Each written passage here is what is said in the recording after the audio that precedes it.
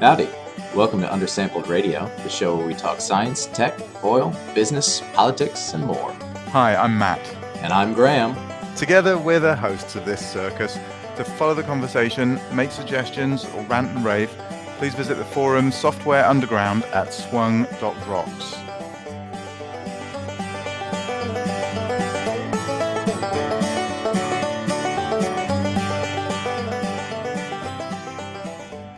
Kaboom.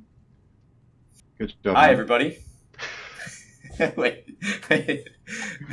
I think the intro to this episode, the first words that the audience will hear is kaboom. So let's see. Hey, everybody. We're back. Kaboom. With episode 13 of Undersampled Radio. After a brief hiatus, we had a couple of weeks off because Matt was out of the country doing awesome hacking, gaming, geo stuffs, and we're going to hear about that soon. In my world, nothing's happening, but I've been working on a new inversion product, which is going to be pretty exciting. Kaboom. And maybe I'll get to that later. But first, Matt from Vienna. Well, he's back. But how was Vienna? Yeah, Vienna's lovely. That was my first time in part of the world. Really liked it. Super easy to get around. The hackathon was fantastic. Really venue. It was in one of these Impact Hub co-working spaces right in the middle of Vienna, and super awesome hosts. Really nice space. We basically took it over for the whole weekend. We had the run of the place. Brought in some fantastic food from some of the restaurants and bakeries in the neighborhood, and yeah, it was a great weekend. And then it was the AGE, which was a conference. It's actually, you can probably imagine exactly what that was like, because it was exactly like all other conferences that I've been to in geoscience, and then I had a few days in the UK hanging out with my family. It's good. Glad to be back. Excellent. Though. Nice to be back here. We've had a couple of people chime in on Software Underground about their hackathon projects, and there was like a Tetris game where you had to align geologic formations to find oil or something. It looks like you guys had a blast. Kaboom. And if you guys want to check out some of the code and some of the projects, check us out at swung.rocks. Matt, I'm going to let you introduce our guest today. We've talked previously to a couple of people about volcanoes, but we have a little twist on that today for you guys. So, Matt, take it away. Yeah. So, I'm really excited to have Mark Tingay here. So, Mark's in Australia. He's a pore pressure guy, a pore pressure whiz, and has just really there's so many things I want to ask him, because if you kind of read through, I've been stalking him on LinkedIn or whatever, and there's so many things I want to ask him about, because he sort of seems to live in this space between academia and industry. He's been involved in the World Stress Map project, been a research scientist in industry, and how I got to know him originally through, I think through Twitter and through the blog, and through reading about the crazy, gigantic mud volcano in East Java, which first erupted just over 10 years ago. And so we'll get to that as well. So I'm really excited to talk about all of those things. So, Mark, hi. Hi, guys. Nice to be on the show. How's it going, and where Thanks are you? So I'm in my house in Perth, Western Australia. So it's quite late at night here. I believe it's early morning where you guys are in the US. So it's the end of the week here, so it's a nice Friday evening. Yeah, right, awesome. Yeah, it's not too early for me, but yeah, I guess it's a little for you there, Graham. It's 7:30. It's 7:30. That's right. I've just finished my first cup of coffee. You've got a remarkably bushy tail. 8:39 for me. So. Okay, yeah, nice. So how's it going? So you've recently been through one of these transitions that many people in our industry have experienced recently, and we talked to you a few weeks ago, right right after you left Chevron. So how's life and how's things nowadays? That was like a month ago. So I'm one of the people, I think the many hundreds of thousands, I guess, around the world that have been let go over the last couple of years in the oil downturn. I got let go a couple of weeks ago. That was the very day that we had organised our first interview. I've been enjoying a couple of weeks off, to be honest. It's nice to take a bit of a break. I'm still, effectively I'm still an employee. I just don't have to go into work. They call it, gardening vacation or something like that. You just can enjoy a bit of time with the family. I've been also getting a bit of some of my research done. I've got a few PhD students from my academic background. I'm still an adjunct associate professor at a couple of universities. And so there's a few manuscripts to do. We're just finishing off the Australian stress map, for example, which is quite exciting for us. We've almost doubled the Australian stress map as well as the world stress map in the last 5 or 6 years, or at least my colleagues have. Right. We'll put a link to the world stress map in the notes, because if you haven't looked at it, it's really cool. How detailed, Mark, is the Australian stress map so far? The new Australian stress map, I believe, now my PhD student will probably tell me I've got this wrong, we've got well over 2,000 data points now. Kaboom. My PhD student, a really very talented student named Mojtaba Rajabi, and he in fact got an award at your EAG conference just the other week.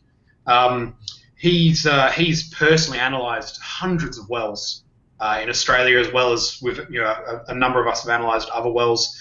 So the Australian stress map's now going to double from previously about 1,000 data points to well over 2,000. It had 14 geological provinces before, and it's now going to have about 30. So it's doubling in both area covered as well as in numbers. And the world stress map, the new world stress map, the last one you've seen, which is available online, was actually released in 2009. We haven't actually updated online that for several years, but that'll be coming out at the end of this year. And that again will double to around 42,000 data points from the current of around 20,000. So it's not like it hasn't. It's just been working in the background. It's just that we only make the public updates about every several years. So so that's a huge release. How did you first get involved in that project? Well, I did my PhD on in-situ stresses and pore pressures in Brunei, actually. So I lived in that little country in Southeast Asia in northwest Borneo.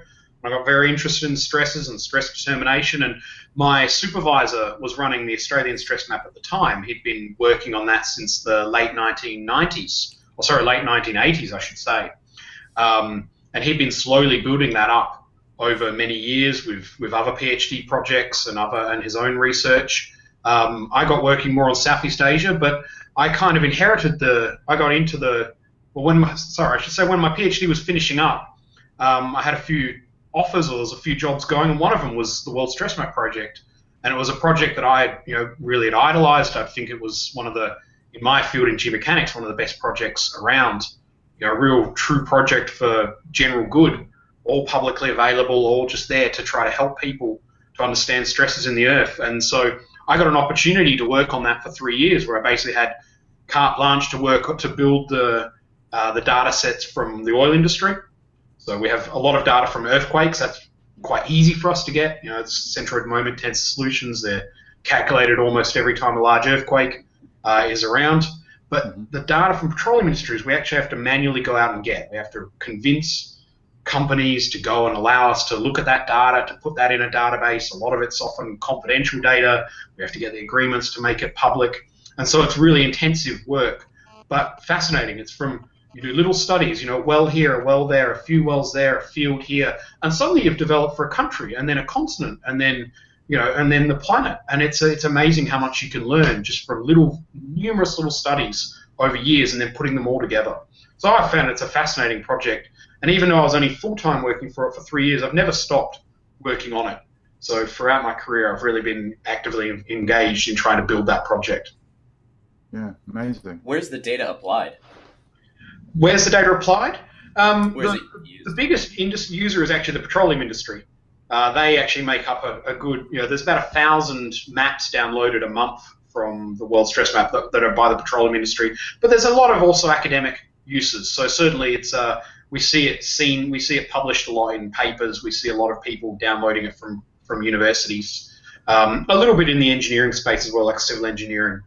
But the primary use is the petroleum industry and academia. Excellent. What other projects do you have going on with students right now? I've got one with there's this one on the World Stress Map, mostly the Australian Stress Map, but we're also looking at New Zealand. He's also done a bit of work in Iceland. I've got another project, another PhD student that's looking at pore pressure prediction in carbonates. So that's higher pore pressures, the abnormal pore pressures that occur in rocks that can be a major drilling hazard. We see them a lot in many basins, and every method that's used for pore pressure prediction is based on shales. But in the Middle East, we see a lot of high pore pressures that are in carbonates, and the methods aren't applicable. So they're a significant drilling hazard throughout many parts of the Middle East. And so it's one of these unsolved issues in pore pressure prediction and in drilling engineering that this student's trying to tackle. And I've got another student who's a master's student looking at how solids are produced in coal seam gas in Queensland. So northeastern Australia. So when they produce the water from the gas and the water from coal seam gas, they also produce a lot of solid material, which can make it very hard to process the gas, and also can lock up a number of the infrastructure, as well as plug up the permeability of the well. So it's about trying to understand where that comes from, and so how the rock is breaking as the gas is being produced. Sure. That's my background. How rocks break. Right. So the solids are waxes and lipids and organic compounds like that? As well. A lot of it's actually silts and sands that come from the formation. Oh, right. As well as little tiny and clay particles that actually come from the formation. Oh, interesting. Crazy. So really, it's as you deplete the pressures in the rock, as you produce it, you actually start breaking it. It's one of these things that doesn't make a lot of sense, because we usually think about increasing pore pressure or fluid pressure to break rock. It's the classic things you hear about from Hubbard and Ruby, and the beer can experiment. If anyone did that in undergrad, I don't know, we certainly did that. It's in Hubbard's classic paper on explaining how thrust faults work. Back from the 40s, he actually has this beer can experiment in an appendix. And we usually think about how high pore pressures generate faulting, but reduction in pore pressure can also generate failure in rocks. And so it's something that people are still trying to understand. Oh, interesting. So is your entire office or lab full of rock samples that you stick under a microscope and analyze? I don't get to look at many rocks under the microscope, I must admit. One of the reasons I went into geophysics was so I wouldn't have to look under microscopes too much. I found that I'd do my head in a little bit. I do love looking at rocks, but I'm not very good under a microscope. I've got a lot of rock samples, but no, we certainly, in some of the work I've been involved in has involved a lot of rocks getting broken in labs. But most of my work is involved in situ, so actually understanding how stresses and things break in situ. We have to take things in the lab, but we can use different processes to understand about what's actually happening underground. So describe to us a couple of those processes, a workflow of your analysis. So the first thing we usually do is try and understand the stress tensor. So that's all the components that make up the stress and the pore pressure. Because we've long known from Tagazi's time in the 30s that it's the effective stress that controls deformation, not the total applied stress. So that's the stress minus the pore pressure. And in particular, when you reduce the effective stress, you tend to promote failure in rocks. So we do a lot of trying to understand the stresses. The vertical stress, it's acting usually due to gravity. The horizontal stresses are usually due to tectonics. Trying to actually understand those magnitudes. Trying to understand the pore pressures, and then trying to actually also understand the rock strengths, so the rheology of the rock and the properties of the rock, and then trying to figure out how the rock's going to break. And it depends on the process you're trying to do, whether or not you're trying to stop a tunnel from collapsing or a mine from collapsing, whether you're trying to stop a borehole from breaking down and collapsing, whether you're trying to fracture rock for hydraulic fracture stimulation, or whether you're trying to understand whether a fault might slip, whether that's for seismicity, earthquake hazard risk, or whether it might be for trying to keep hydrocarbons or carbon dioxide underground. So it's all about trying to understand how fluid will interact with rocks, whether or not they might break rocks, and whether or not we might collapse structures like mines or tunnels or boreholes. That's really what geomechanics is: understanding how rocks break and then applying it to various aspects. Very cool. I see. We actually, turns out to our audience, we're live on air today with a video recording. Mark, I see your kids running around in the background. Are they little? Are they little geos in the making? I'm terrible when when I have the camera, the little window in the bottom corner of the screen, I tend to look at it and too much. So I've actually covered it over, so I can't actually see what my camera is seeing unless I sort of take away a little bit of sheet of paper. I had turned the light off before, but yeah, my little toddler he hasn't had a nap today, and yet he's still awake. I thought he'd be fast asleep by now, but yeah, he's enjoying his little playroom in the background there. So, I like it. Are you training him up to be little geos? Starting to. I started to show him a few outcrops over the weekend when we went away camping down south. But it's actually my of course he's 3, so he loves dinosaurs and things like that. And volcanoes. But it's actually my little 8-year-old that really seems to enjoy it a lot more. He keeps bringing rocks home from school and keeps they're always the same thing. They're usually bits of concrete. There's only 2 types of rock around Perth, and one's this sandy limestone, Aeolian limestone, and the other one's concrete that is not really a rock. And so it's always one of those two. They just collect sand on your desk because he just leaves a big chunk of it on the desk. Disaggregates. But it's he loves a bit of the rocks and the geology. He's very fascinated to hear about how continents break apart and things. Well, it's got to be good for the kids to have such an amazing teacher there in the home as their dad. Are you excited to go back to work? It seems like you enjoy the teaching almost more than the working. Is that true? I think I do. I do love the teaching. I must admit, I'm like every academic. I like the teaching. I hate the marking. Teaching's great when it doesn't have marking, and so I particularly enjoyed when I teach for go visit schools or things like that as well. I've done a lot of work, particularly with primary schools. But yeah, no, I do love teaching. I absolutely love teaching. It's why I got into academia. It's you love the research, you love the teaching. Of course, unfortunately, academia also has a lot of administration and a lot of other things that take up a lot of your time.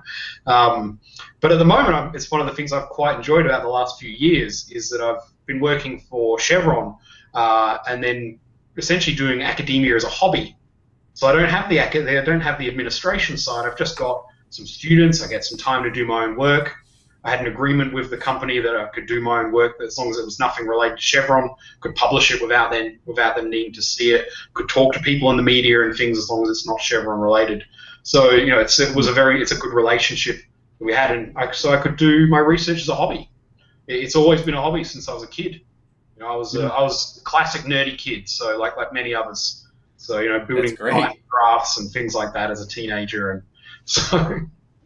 That's really cool. I feel like Chevron has a bit of a reputation of being fairly closed, but and in fact, someone made a remark in the open source workshop the other week where he's like, I work for Chevron, so I felt like I shouldn't say anything, and and it's not the first time I've heard that, and it's certainly not the only company with that reputation. Shell, ExxonMobil come to mind.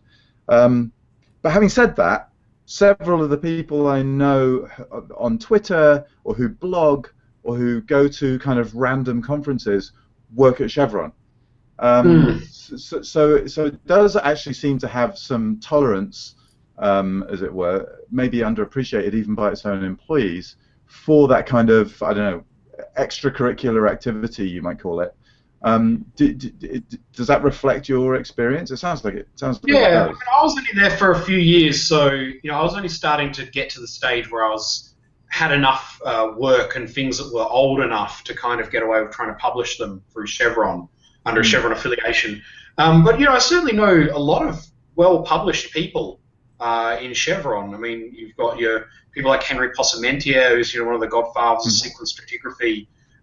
People like Barry Katz, I should say, is very big in seals. A good colleague of mine is Russ Huey, who's really an expert on rock mechanical testing and shale rock mechanical testing in particular. And I've certainly seen them be able to publish quite a lot of work.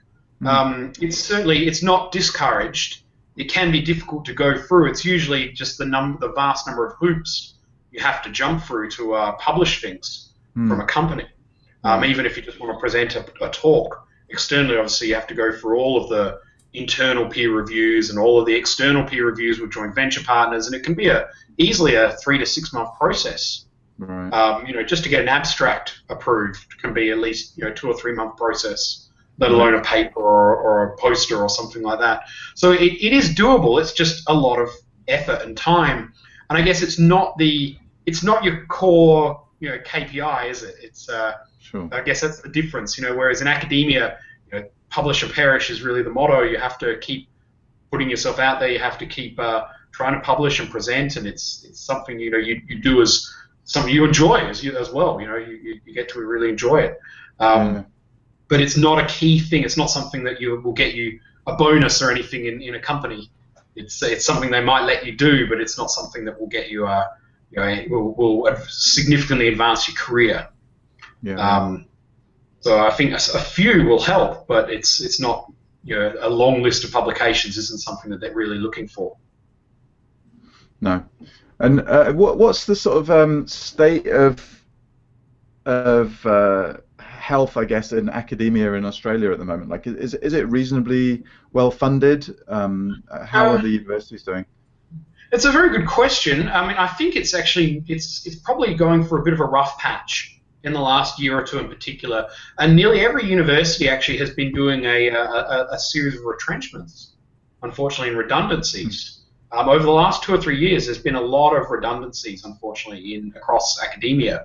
So a lot of people who might have been universities for 10, 20 years are getting the boot, and it's actually been a bit of a tough time. Universities' funding is very different, I think, in Australia. It's probably a little bit more like in the UK. In the US, I know that you get a phenomenal amount of funding from industry and from government, and the opportunity to just immense. The funding that you'll often get given to you by the university, for example, as a junior academic in the US, you wouldn't even dream of getting that as a full professor level in Australia. It's amazing how much funding is available. So in Australia, I think funding really is a challenge. It's very difficult to get grants. It's difficult everywhere to get grants, of course, but it is quite tricky in Australia with only very limited rounds and only the ability to hold 2 grants at a time.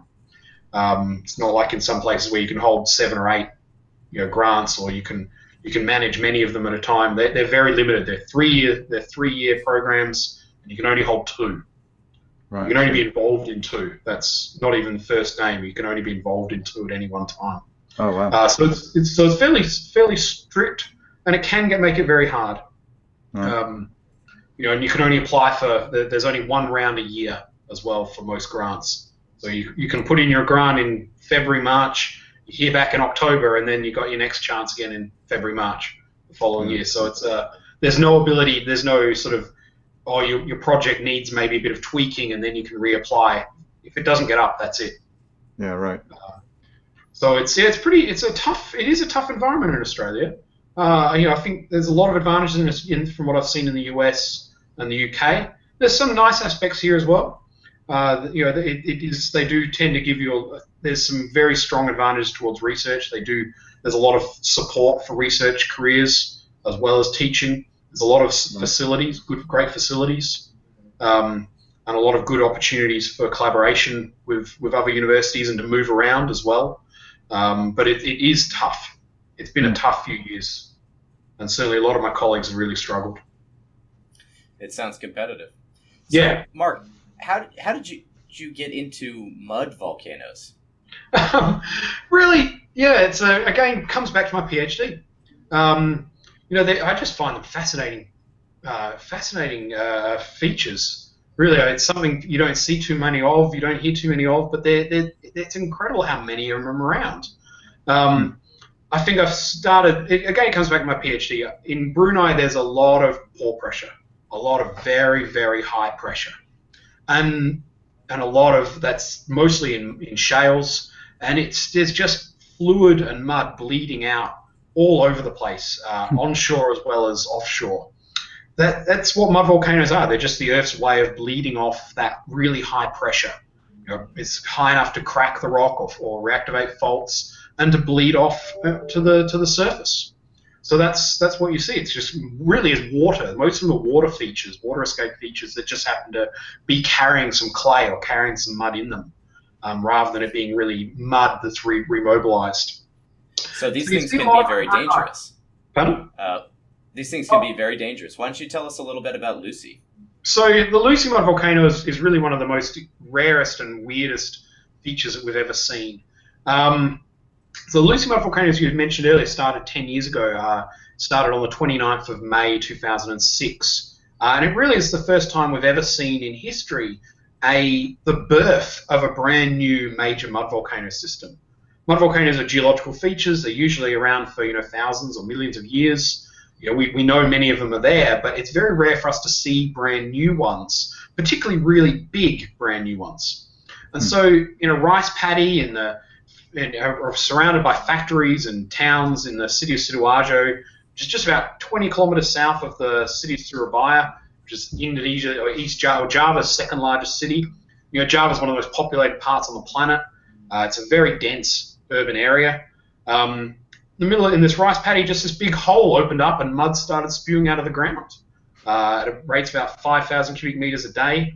That's at first. It then quickly bumped up to about 40,000 cubic meters per day.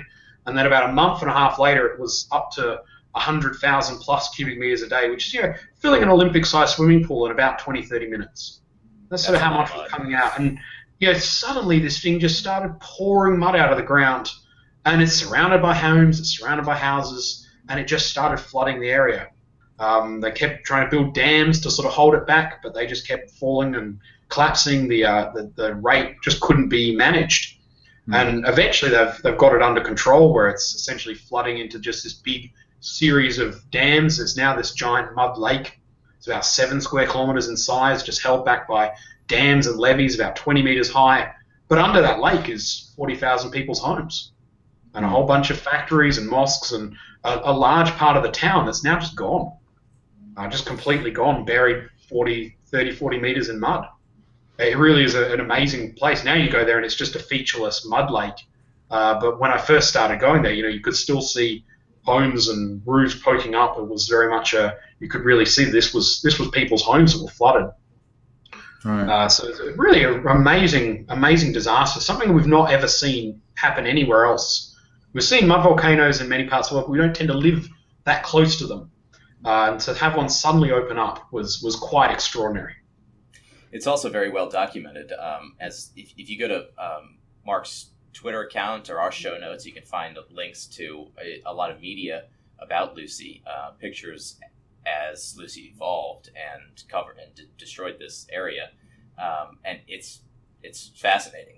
I mean, I can't imagine that volume of mud being ejected. It had to be amazing.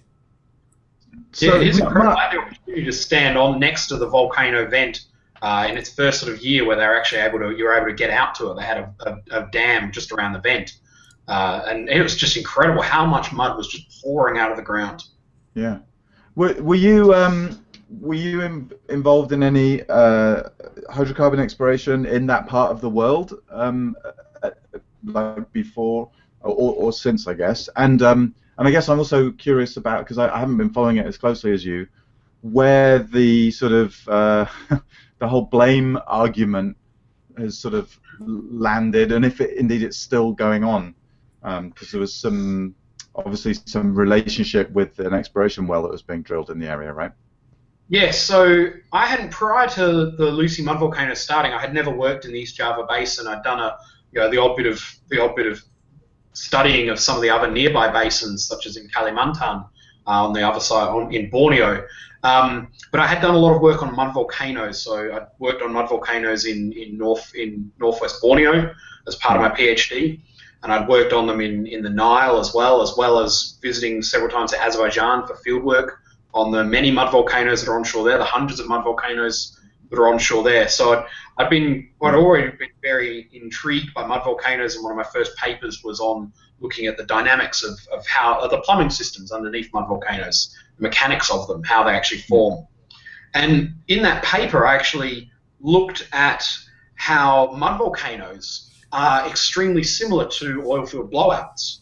And in Brunei, there's a very nice example called Champion Field blowouts, that they did it twice, that they had this large blowout that created these big, long 5-kilometre fractures, 5-kilometre long fractures that started erupting all this fluid along these fissures. And they lasted and some of them lasted for years to decades. And the mechanics of those I saw was almost identical to the onshore features that we could see of shale dikes underground and how they would be the feeder systems for mud volcanoes.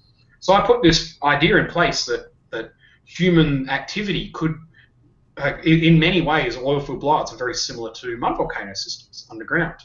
And then 3 or 4 years later, the Lucy thing came about. I'd been following it on the media, but it was actually one of my colleagues, a guy named Richard Davies, who's now at Newcastle University. He was at Durham at the time. He got in touch with me and said, this is your paper. Well, we've been looking at this, and we've been looking at this and seeing that what's been happening in the well. There was a well drilled 150 meters away that had some problems, had some major kicks and well control issues in the day before Lucy started erupting. And he was saying, look, our research, our indications suggest that this is just like your models. This is just like your predictions. And that sort of got me then interested in actually really looking at the science of it and trying to get data out and trying to actually test this idea. So the Lucy mud volcanoes got this huge controversy surrounding it that you alluded to before, Matt, and that's what triggered it. Why does a mud volcano suddenly appear? We've never seen it before. Something like this, so big, just suddenly appearing. And it effectively came down to 2 different hypotheses. One was that this was a drilling disaster caused by a well control issue in the well Banjapanji 1 that was 150 meters away and had problems the day before. The other that the company drilling the well kept trying to advocate was that this was nothing to do with them, that this was a natural feature that was a consequence of an even worse disaster, the Great Yogyakarta earthquake that happened 2 days prior to Lucy erupting. So just 2 days, 48 hours prior to Lucy erupting, there was a magnitude 6.3 earthquake that tragically took 5,400 lives in the town of Yogyakarta. But that's 270 kilometres away. So it's quite a long distance. But we do know that earthquakes can remotely trigger mud volcanoes. We see them in a number of times. There was a very famous incident offshore Pakistan just in 2003 in an area called Gwadar, where a mud volcano island just suddenly appeared. There was a big earthquake 100-odd K away, and then suddenly the next day everyone noticed this big island appeared off the coast. And it was a mud volcano that had been triggered by the earthquake. So there was these different ideas. Was it a natural event caused by an earthquake, or was this a human event caused by a drilling accident? And myself and others have done a lot of work on this, testing both hypotheses, particularly people like Michael Manga at Berkeley and Max Rudolph, who was his PhD student at Berkeley, is now up at, I think, Oregon State University, looking at the earthquake side, and myself also looking at the earthquake side. We've really been able to rule that out as being a viable mechanism. There's still a number of people out there who claim that, including a few scientists, particularly in Oslo, as well as in Switzerland. They really still argue that this was a natural disaster. But I think we've effectively ruled that out by a number of different processes. It's too far away. We've never seen any earthquake that far away of that magnitude trigger an event like this. It's almost need to have been 150 kilometers closer, really, for that magnitude to have had any significance. We've seen other bigger earthquakes have no effect in that location. So I think and there's a lot of other geochemical data and other things to sort of support that this was not a natural disaster. And then myself, with my drilling background and a few other geologists and engineers, have really been looking at this from the drilling side and trying to work out whether or not the drilling could have triggered the disaster. And we're pretty confident that that's the case. So many things went wrong in this well. They ignored a lot of what we would consider as basic safety procedures. that you would normally do in any well. And in fact, that's a lot of my job at Chevron has been trying to avoid disasters from happening, trying to avoid wells blowing up like we saw in the Gulf of Mexico in 2010, 2011, I should say. 2010, and there's a number of procedures that we would normally do that were just not followed, and so the well was really in a significant state and primed for being able to trigger such a disaster. And so I would say we're 99% confident that the disaster was triggered by human activity now. And I think that's been well documented now in about 8 or 9 papers, I would say. Right. And I recall a few years ago at least, I thought it was sort of quite a unintuitive sort of twist, if you like, in that part of the story was how the government, who I would have thought would scrutinise the industry side of it quite a bit, were quite happy with their interpretation because of the access that gave them to international aid, essentially. That was sort of contingent on it being a natural disaster and not an industrial accident. There is that aspect. That's one of the biggest differences with this disaster to others. You have an earthquake or a volcano, and people recognise it, or a big storm or a cyclone. People recognise it's a natural disaster and people need help. And so, there's a lot of international relief and a lot of aid agencies, a lot of money that's provided to help people get back onto their lives. But if it's a human disaster, like the Gulf of Mexico blowout from Deepwater Horizon, or something that is well and truly understood to be a human disaster, then of course that aid doesn't come. That aid doesn't appear, and so it's expected that the culprits or the people behind responsible would fund all the compensation or pay the compensation. Now this disaster obviously has been a bit trickier because of this controversy, because there was these competing ideas out there. It's a natural disaster, which if it was a natural disaster, they might be able to get some funding. But of course, with a lot of the other evidence pointing to it being a human trigger, international aid agencies wouldn't touch it. So it was one of these disasters that the company was very unwilling to sort of fund or recompensate people, but also international agencies were not willing to fund or support. So the people, unfortunately, the 40,000 odd people were left in limbo, and the Indonesian government, it's a very complicated situation, and Indonesian politics is not something I've ever managed to get my head around. My wife's family's from Indonesia. I try to understand, but it's a very difficult environment. But they came up with this very unusual scenario where they officially declared the disaster to be a natural disaster caused by the earthquake, but also ordered the company that was drilling the well to pay for most of the compensation. It's wound up being about 60 or 70%. They defined an area that they said, right, the company is responsible for all the damage in that area. Unfortunately, then a bit after that, the mud volcanism spread and covered more land, and that was then had to be covered by the government. They didn't blame or couldn't get the company to pay for that. So there was and the company then was going, well, we don't have the money to pay for this. So people were basically just left in limbo. So most people didn't even get their money until this year. Oh my goodness! It was about March this year, and even then, that was funded by the Indonesian government. The Indonesian government actually said, right, rather than waiting for the company to pay, we will give the money to the company to pay people, and then we'll try to get the money off the company. Yeah. So it's now essentially the Indonesian government trying to get the money back from the company, rather than poor people sort of waiting years, almost a decade, for compensation for losing their homes.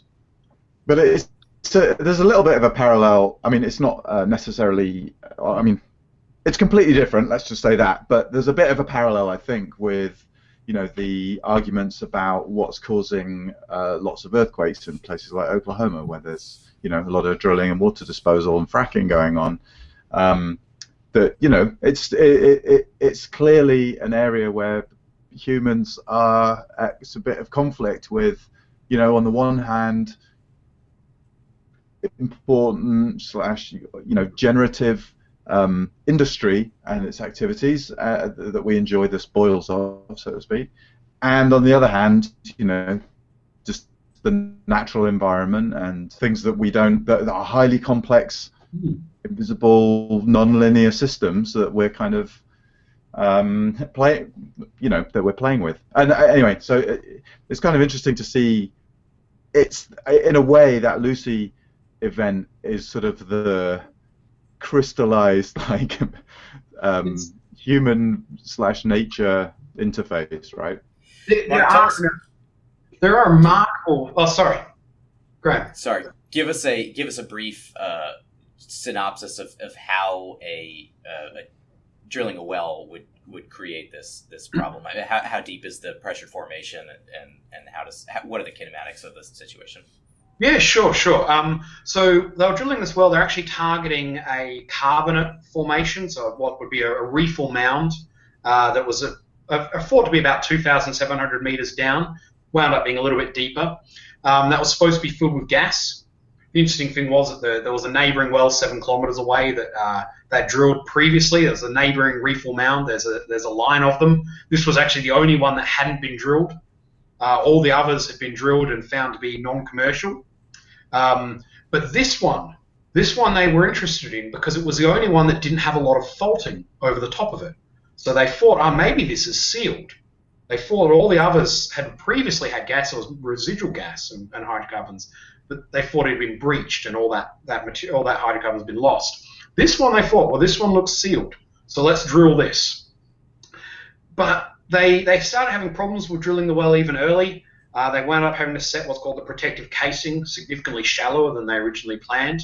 And they designed the well to set this steel casing, which is what we need in case we suddenly get a big burst of pressure in the well. We have to have this steel casing so that the rock doesn't fracture.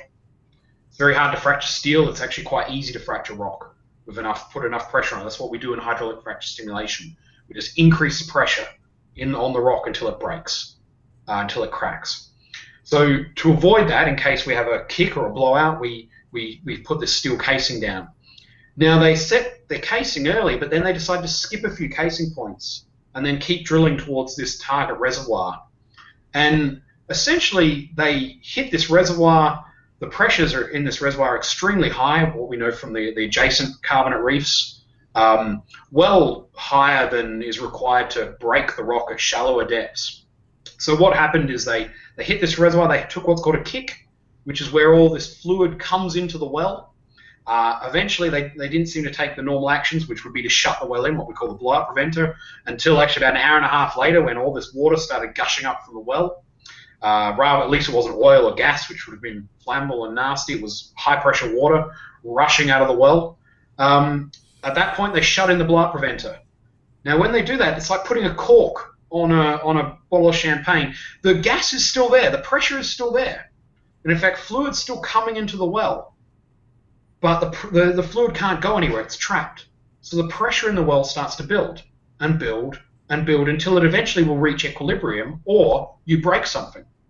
And in this case, the pressures got so high that they started breaking things. They started breaking the rock. And they started losing a lot of mud and a lot of fluid downhole as well. And that's really, it's a natural way of what we do in hydraulic fracture stimulation. In hydraulic fracture stimulation, we just keep injecting fluid at high pressure until we crack the rock, and then we keep doing more and more to propagate that fracture to make it bigger. And in this case, it's just the deep pressures coming up into the well and then going up, using the well to get into shallower levels to actually then start creating its own natural fracture. Sure. Okay, so we might call that an underground blowout, where the high-pressure fluid migrates on the outside of the casing of the well and fractures a shallower. And sadly, underground blowouts are actually a lot more common than the surface ones that we hear about, the ones you see on the media where things are blowing up at the surface or near the wellhead. It's actually about 10 underground blowouts occur in the industry for every one surface blowout. But generally an underground blowout doesn't get high enough level to break the rock. In some instances, it gets big enough the pressures get big enough to actually crack the rock, and then you can have the eruptions occurring even kilometers away. Like the example I talked about earlier in Brunei, where it was up to 5 kilometers away. And we've seen that in dozens of places, actually. where the underground blowout might generate a surface eruption somewhere remotely away from the well. But it all comes back down to that effective stress, changing the pressure and the stress underground. And it's the same thing with fracking. It's the same thing with induced seismicity. They're actually strongly related. Well, I encourage our listeners to go check out Mark's Twitter and his online presence. He has a wealth of knowledge, and as you've heard over the past episode, much of his work is connected to a layman, seemingly unconnected ways. So he's got some fascinating stuff up there, and I urge you to go read it all. So, Mark, thanks for joining us today. It was a real pleasure to have you on the show. My pleasure, guys. Thank you very much for inviting me. Yeah, cheers. We'll see you next week, everybody, with episode 14 of Undersampled Radio. Kaboom. Kaboom. Kaboom.